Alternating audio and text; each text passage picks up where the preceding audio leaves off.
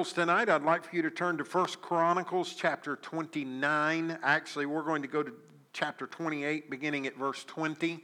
And tonight I'm going to finish up talking along the lines of generational transference. Next week, we're going to take a journey over the next few weeks and maybe even, for the next 2 or 3 months. We're going to go into the book of Joshua, and we're going to study it in depth. It's one of my favorite Old Testament books. It is a time of transition, but it's a time of great, great victory. I mean, time after time after time, they found themselves up against obstacles and oppressors, and yet they were able to overcome in every situation and move from one place to another that God had in store for them.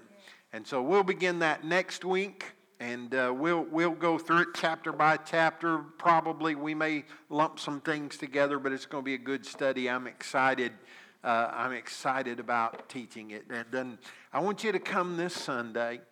I have a special message that I had not intended to preach it. My mind was going another direction. And Monday morning when I was in this sanctuary in prayer, walking around and praying, the Lord just spoke to me and said, Sunday, I want you to tell my people that the answer is on the way. And I'm going to talk to you about that Sunday morning, so I want you to be here. Amen. 1 Chronicles chapter 28. 1 Chronicles chapter 28. Now last week we talked about how that David had, 1 Chronicles chapter 28, verse 20. David had prepared the nation of Israel for this time of generational transference where his role was going to be changing and Solomon's role was going to change as well. One was going to decrease while the other was increasing. They weren't surprised by this. By this point, Solomon had already been chosen by God to succeed David. They already knew that. But they had to get a plan in place. And also at stake was the fulfillment of the dream and the vision to build the temple that David had in his heart to provide for God. It was not a temple that was going to be made for man to worship in necessarily, but it was going to be a place for the presence of God to rest. It's where they were going to put the Ark of the Covenant and allow it to have a permanent resting place among God's people. And David had this in his heart to do, but he realized that he was running out of time and was not going to be able to get it done. We talked about last week how that God told David, I'm not going to let you build the temple because you were a warrior who shed blood. We talked about how that was not a negative thing. It just meant that David's role in the kingdom was very different than Solomon's role would be. That David did what God called him to do, and that was to take land and to overcome and subdue enemies. And man, there's never been a warrior like David who could run into the battle and face somebody like Goliath. I read this week somebody said David didn't have time to worry about Goliath. He was too focused on the greatness of God. I like that. That was wonderful. But Goliath said, who are you, you little punk, you little kid coming out here and going to do? He said, I'm going to feed your carcass to the birds. And David said, yeah, that's not the way it's going to happen. You came to me with your sword and your shield, but I've come to you in the name of the Lord God of Israel. And this day, I'm going to put you down. I mean, he was a warrior, but he wasn't a temple builder. It didn't make him a bad person. It just meant he was better at taking land than he was laying bricks. Amen.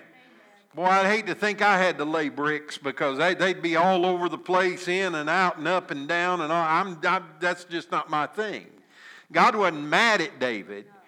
He used his gifting and his ability to do what he had called him to do. But God, who sees the end from the beginning, knew that David was going to come to a place in his life where transference had to take place. And so Solomon was in place.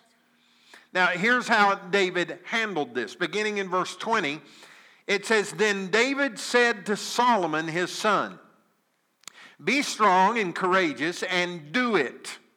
Well, we could just stop right there. And we could go home right now. And we would have heard a message from the Lord. He said, "Be strong and courageous and do it. Do not be afraid and do not be dismayed, for the Lord God, even my God, is with you. He will not leave you nor forsake you until all the work for the service of the house of the Lord is finished." In other words, God is not going to quit. He's not going to leave this thing partially done and unfinished. He's going to anoint Solomon to do it, if he will. "And behold, the divisions of the priests and the Levites for all the service of the house of God. And with you," say with you, "in all the work will be every willing man who has skill for any kind of service. Also the officers and all the people will be wholly at your command." Now, here's what David is doing. He's beginning this transference of power, and here's what he wants to do. He wants to speak to Solomon, and he wants to encourage him and let him know that the God who saw me through life, the God who gave the bear and the lion and the giant and kingdom after kingdom after kingdom, gave it and delivered it into my hands, that same God, my God, is going to be with you. And if you will just be brave and courageous and step into the role that God has called you to fulfill, the God who helped me to fulfill my calling is going to be the same God who is going to help you to fulfill your calling. And so he encourages Solomon. I thought about that today, how easy it would have been if David had a self-esteem complex to think, well, I really don't want Solomon to be greater than me. I really don't want Solomon's legacy to be a greater legacy than mine. But you see, what we have to understand is that legacy extends across generations. My dad was a first generation Church of God minister. He was not raised in the church. He didn't get saved until he came out of the army. He served in World War II in the Army and the Air Force.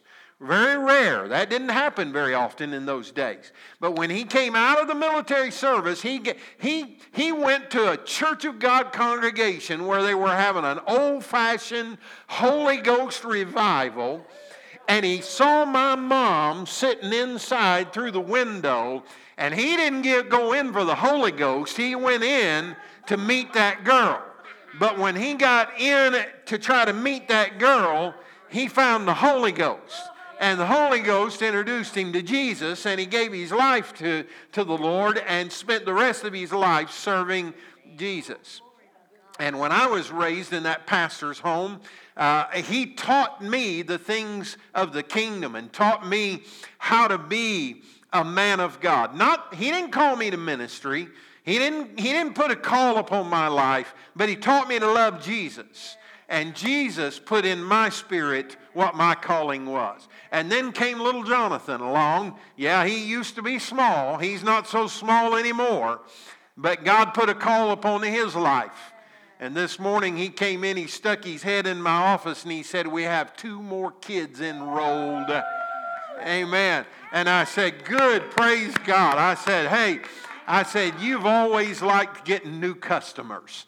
And I remembered when he was that big and we were pastoring our very first church and our very first Sunday, and the very first car pulled up into the parking lot, and my son in his little navy blue suit with a white shirt and a tie standing beside me tugged on my jacket, and he said, "Look, Daddy, it's our very first customer."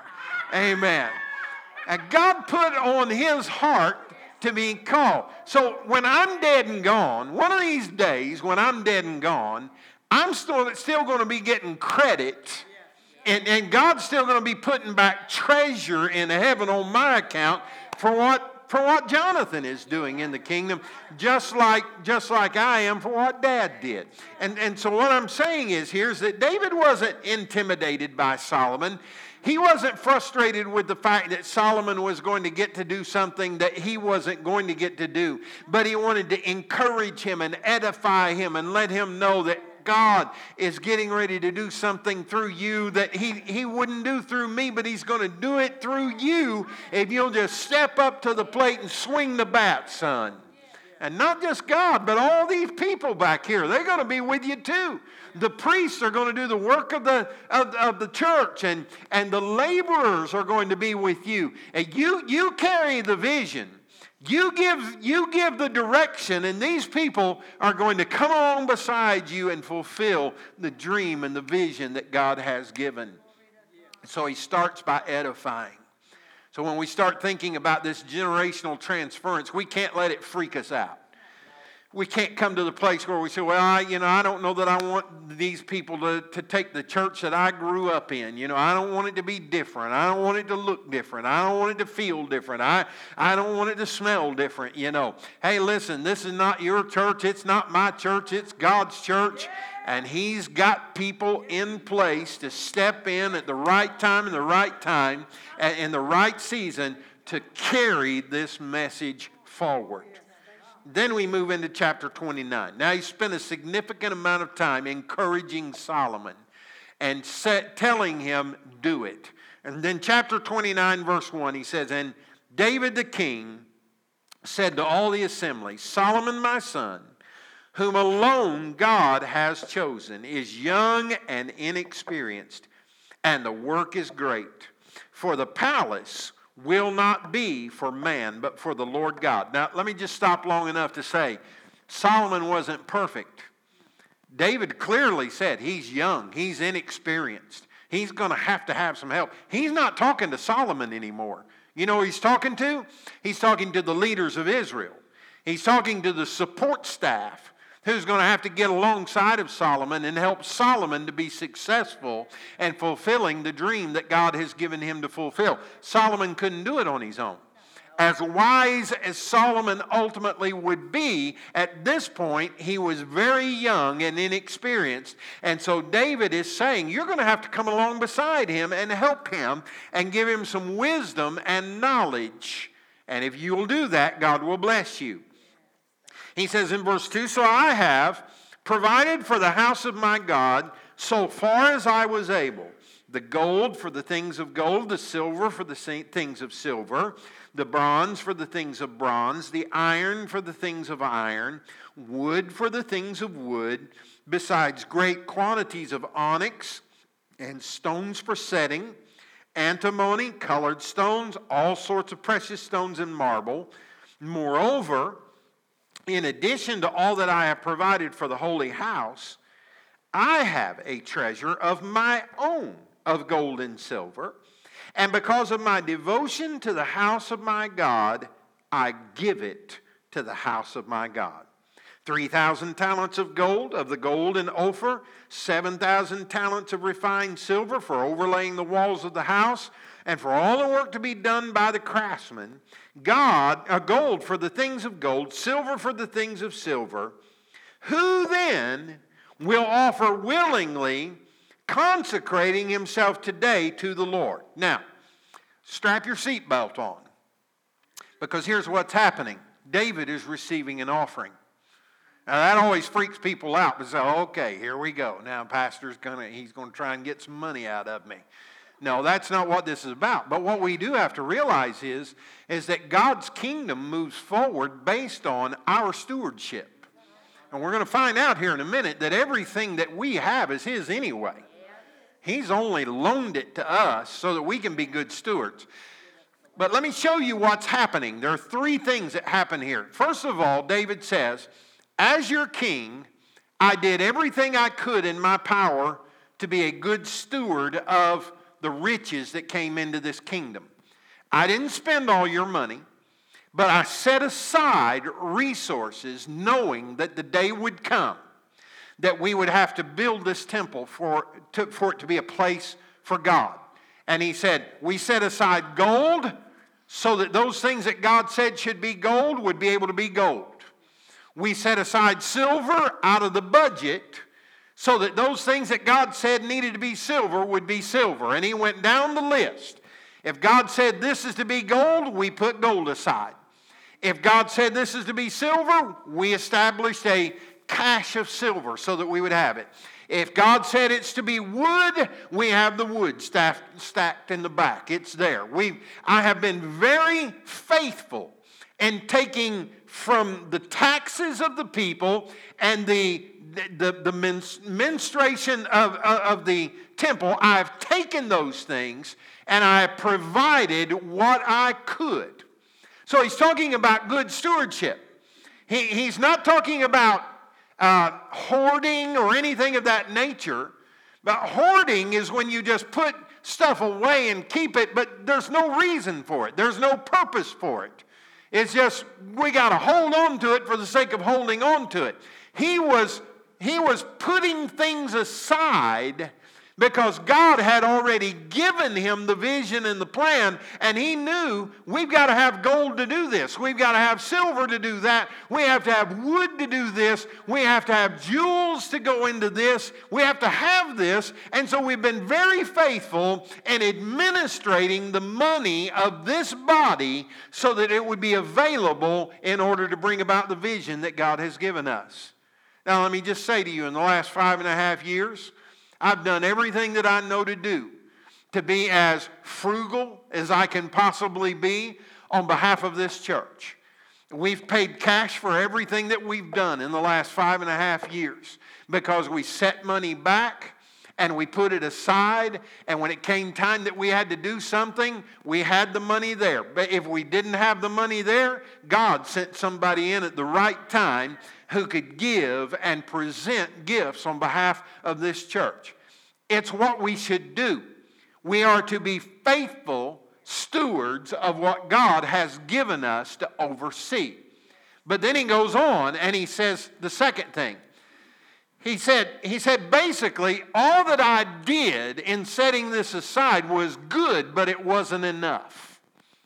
We needed more. He says, before I ever came to you and asked you for anything, I decided that out of my own fortune, now that's what he said. He said, out of my own riches, out of the things that God has blessed me personally with, I like what he said. He said, I give it now to the work of the kingdom. Now, I want to get to this, and I'll get to it in just a moment. But listen, you can never outgive God. I know people that they're so afraid that if I'm a generous giver in my older years, that I'll run out of money. You're going to see in just a few moments that that's not possible. You can't outgive God.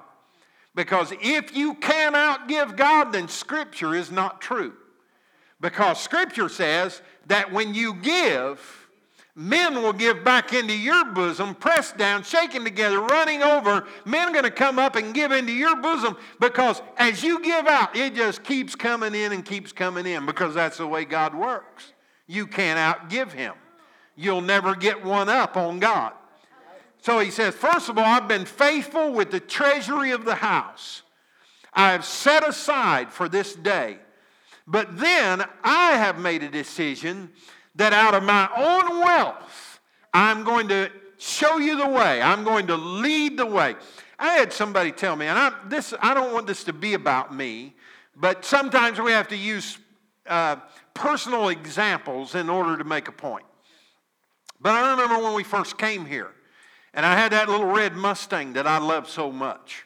It's been gone so long now that I've almost forgotten what it was like to drive one. But I remember somebody looked me in the face one day and they said, I would not let anybody make me sell my car. And I looked at them and I said, nobody made me sell my car. But God brought me here to do a work among this congregation. And if that car was a stumbling stone and would close the door to me being able to minister to someone, I would rather be able to minister to someone in their time of need than to be able to drive the red Mustang. I said, if God wants me to have another red Mustang when the time is right and the right people are around here, He's going to let me have another red Mustang. And what I'm trying to say is that we all come to these places in our lives where God speaks to us to do something sacrificially for the kingdom of God. And we have to be willing to do that. And here David is at the end of his life, knowing that I don't have the ability to draw Social Security. I don't have the ability to get, more money coming in. I'm on a fixed income. But God has laid it upon me to take out of my own personal riches all of this in order that the temple for the house of God can be built. And then the third thing that happens is He invited them to join Him in doing that. That's what it says. He said, who then will offer willingly, consecrating himself today to the Lord?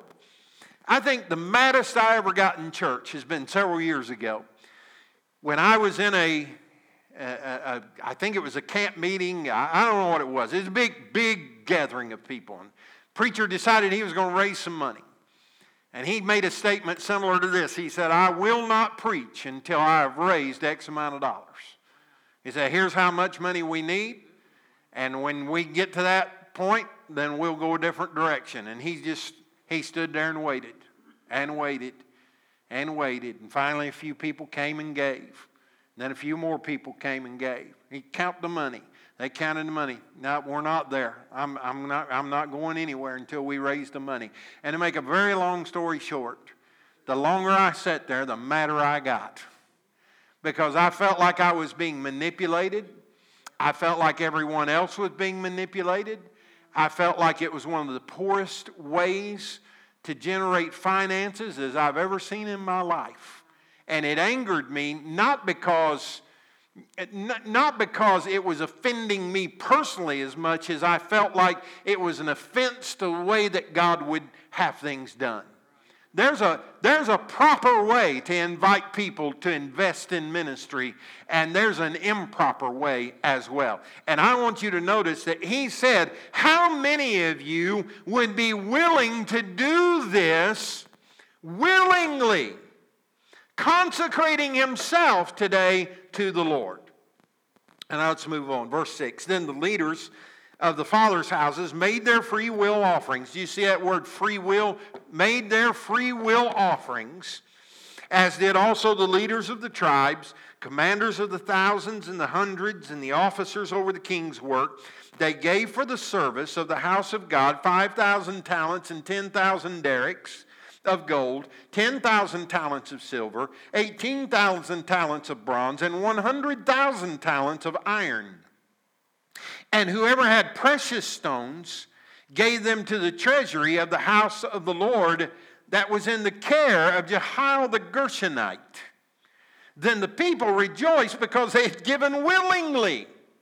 For with a whole heart they had offered freely to the Lord. And David the king also rejoiced greatly. Now let me see if you can get this in your mind. David says, I've been faithful. I stewarded the money of the house properly. We set aside. Now I'm giving from my own wealth and riches the things. I'm giving it to God. I'm inviting you to do the same thing. And a spirit of giving broke out among the leaders of the thousands, of the hundreds. All of them gave willingly. And the scripture says that if they had precious stones, they started taking the stones off and taking them off and putting them in the offering so that they could be used for the building of the temple of God. Isn't that amazing? I don't know if you remember this or not, but it's been probably a couple of years ago now. And I just made some comment just off the cuff about Luke and Michelle getting ready to adopt Zola.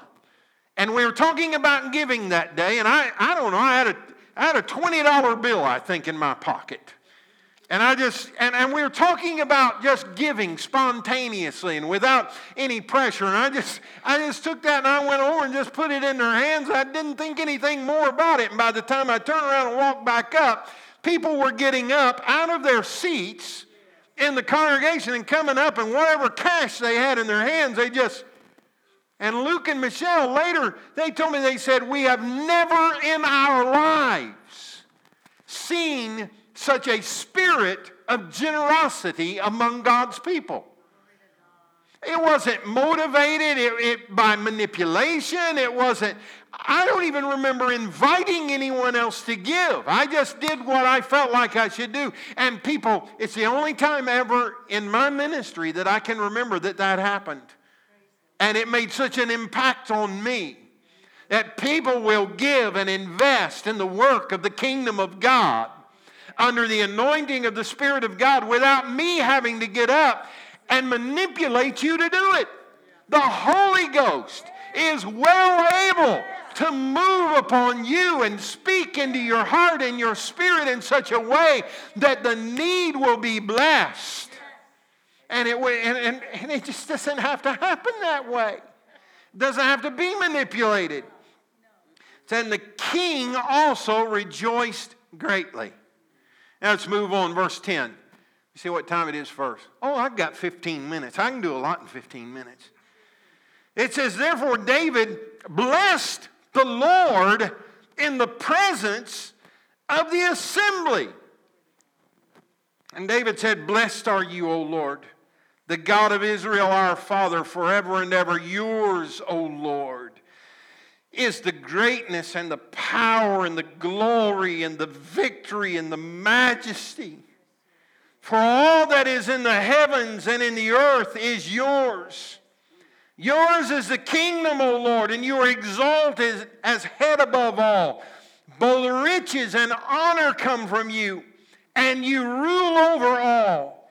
In your hand are power and might, and in your hand it is to make great and to give strength to all. And now we thank you, our God, and we praise your glorious name. David didn't just start going around to the people and saying, thank you for your gift, thank you for your gift, thank you for your gift, thank you very much, thank you very much. God bless you. You could have done a little more than what you did, but bless you anyway. Bless you. He didn't do that. He was so amazed by the spontaneous move by God's people to invest in the next generation so they would have the resources that they need to be able to do ministry and to make a place for the Spirit of God to rest among them. They just broke out in giving, and David just broke out in praise and just started honoring God and talking about how good God is. Verse 14, he says, but who am I? And what is my people, that we should be able thus to offer willingly? For all things come from you, and of your own have we given you. For we are strangers before you and sojourners, as all the fathers were. Our days on the earth are like a shadow, and there's no abiding. In other words, he's saying, we know we can't stay here. We know somehow that we're not going to live forever. That it's appointed unto man once to die and then the judgment. There's no abiding. We understand that. We're just journeying through. He said, oh Lord our God, all this abundance that we have provided for the building you a house for your holy name comes from your hand and is all your own. He said, I know, my God, that you test our hearts and have pleasure in uprightness. In the uprightness of my heart, I have freely offered all these things. And now I have seen your people who are present here offering freely and joyously to you. Oh Lord, the God of Abraham, Isaac, and Israel, our fathers, keep forever such purposes and thoughts in the hearts of your people and direct their hearts toward you. Let me stop there. He's saying, God, who are we that you would invest this kind of abundance in us, knowing full well that we weren't going to run with it and go the other direction. You gave us stewardship over everything that we have. You put all of this abundance in our hands, knowing full well that you were going to require it back of us. But you knew that we would not withhold. You knew that we would be faithful. He sees the beginning from the end, right? He knows.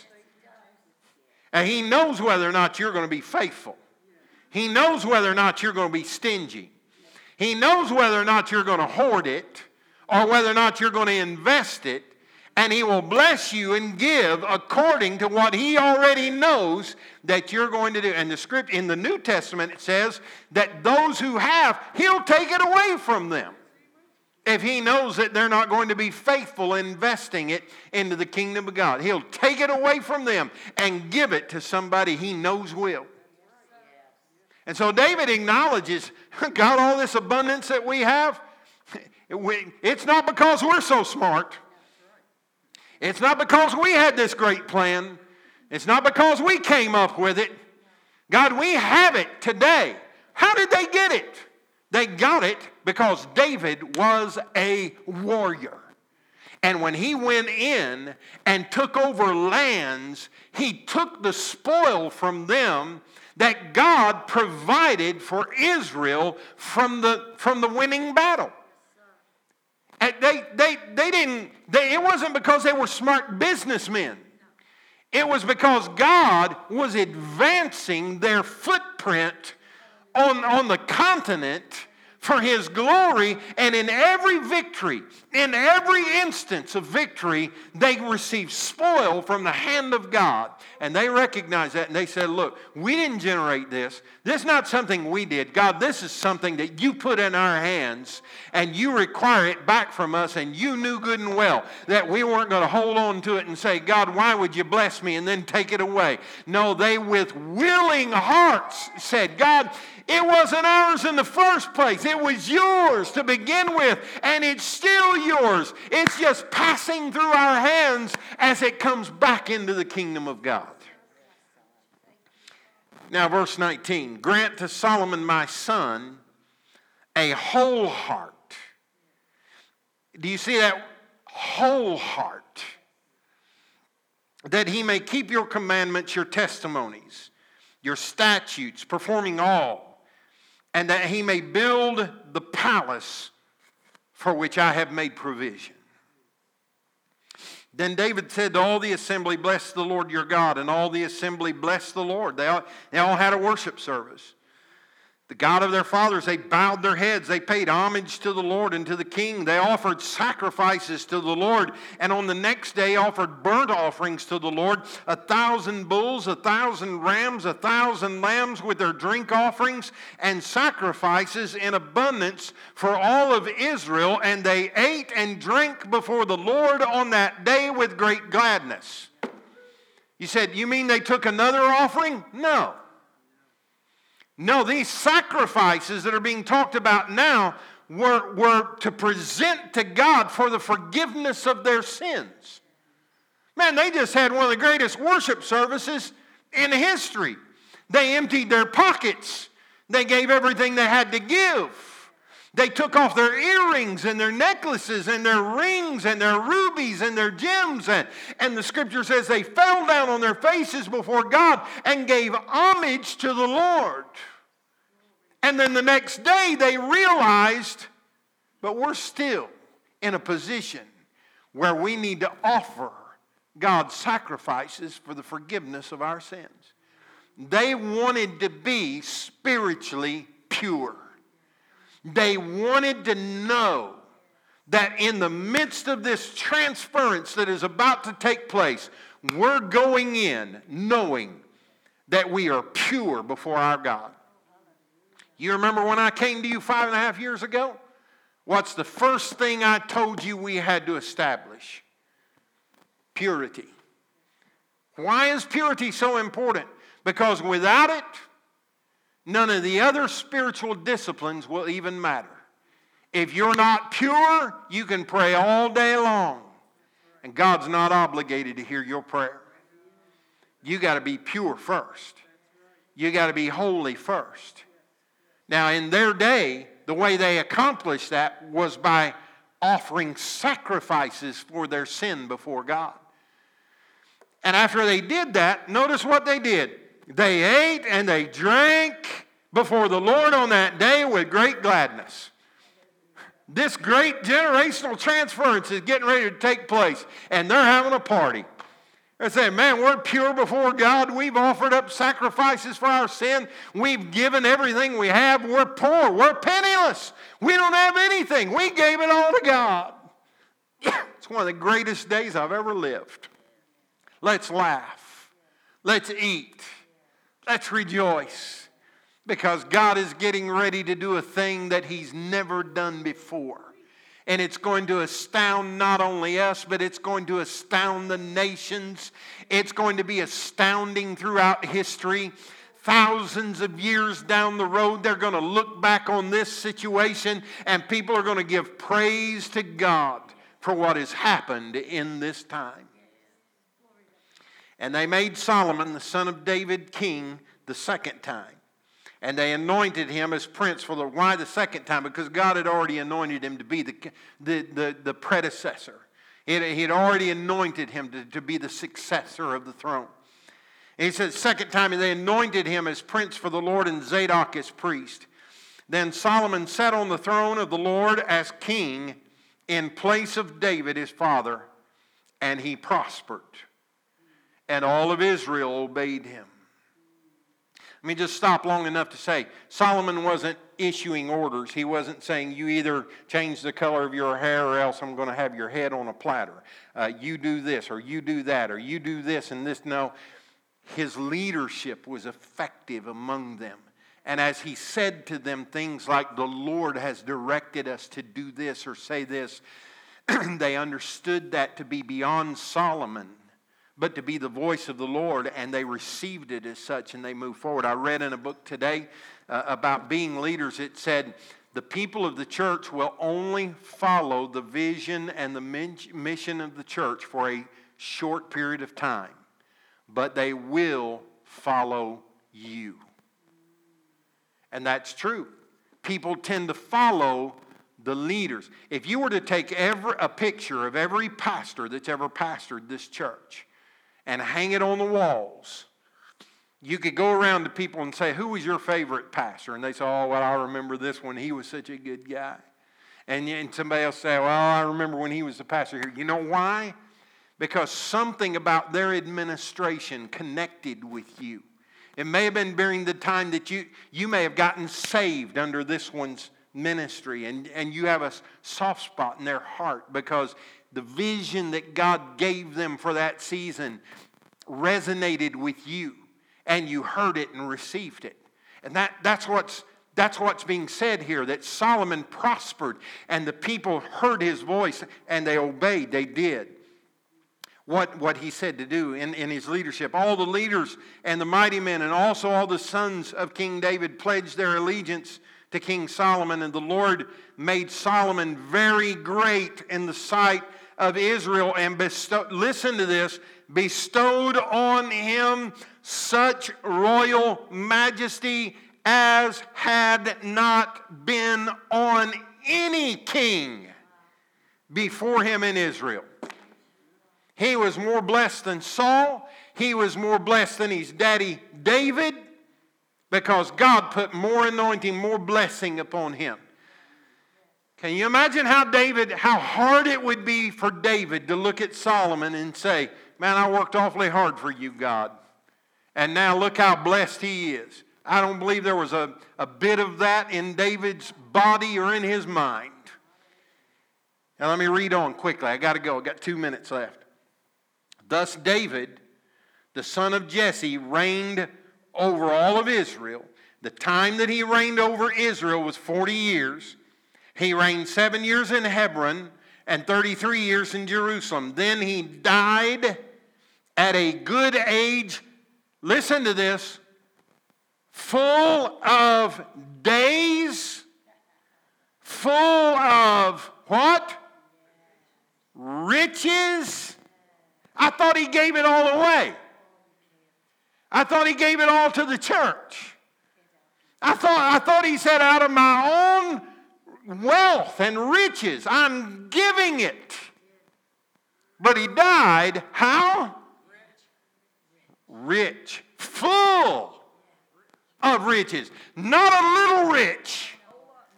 Not a tad bit rich. Not a little dabble do ya. Scripture said he was full of riches and honor.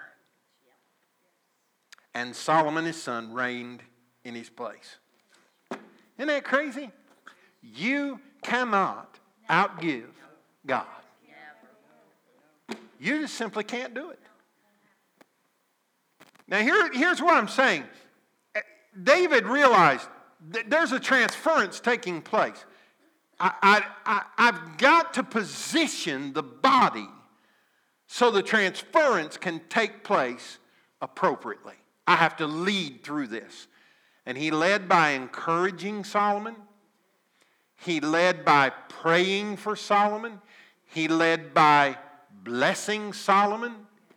He led by giving everything materially that he had to give. He led by encouraging the people to back Solomon in this endeavor. And he did not die a broke old man. He died full of honor and full of riches. And the kingdom of God prospered, and the temple of God was built. Isn't that amazing stuff? Father,